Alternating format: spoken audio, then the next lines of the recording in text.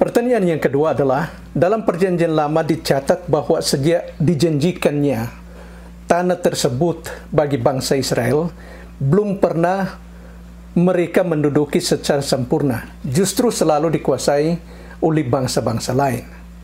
Ini saudara-saudara, kalau kita lihat pertanyaannya berasumsi bahwa bangsa Israel itu sejak dijanjikan oleh Tuhan tidak pernah mereka menduduki. Artinya berarti kalau dijanjikan itu Tuhan, berarti kita harus kembali daripada masa Abraham.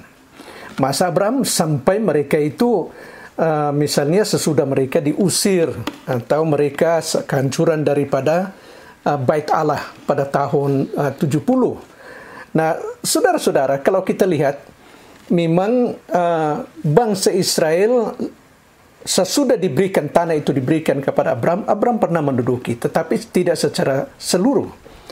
Namun, kalau kita lihat, sesudah mereka turun ke Mesir, dan di sana mereka itu hampir sekitar 400 tahun, mereka itu menjadi budak di bangsa Mesir. Tetapi mereka, pada waktu mereka kembali dalam pimpinan oleh Musa, dan juga sesudah kematian daripada Musa, diganti oleh Yosua. Nah, Yosua ini yang memimpin mereka masuk ke dalam tanah Kanaan. Nah, kalau kita membaca dalam Yosua pasal 21, dan kita akan melihat apa yang dikatakan dalam firman Tuhan. Yosua pasal 21 ayat 43, yang mana dia berkata, "Jadi seluruh negeri itu diberikan Tuhan kepada orang Israel, yakni negeri yang dijanjikannya dengan bersumpah untuk diberikan kepada nenek moyang mereka. Mereka menduduki negeri itu dan menetap di sana." Itu jelas. Pada masa Yosua itu mereka masuk dan menetap di sana. Kalau kita lanjutkan, ini sebenarnya apa yang kita bisa baca di sini adalah pernyataan daripada Tuhan bahwa apa yang dijanjikan oleh Tuhan dia menetapinya.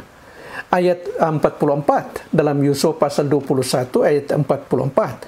"Dan Tuhan mengaruniakan kepada mereka keamanan di segala penjuru, tepat seperti yang dijanjikannya, dengan bersumpah kepada nenek moyang mereka. Tidak ada seorang pun dari semua musuh yang tahan berdiri menghadapi mereka.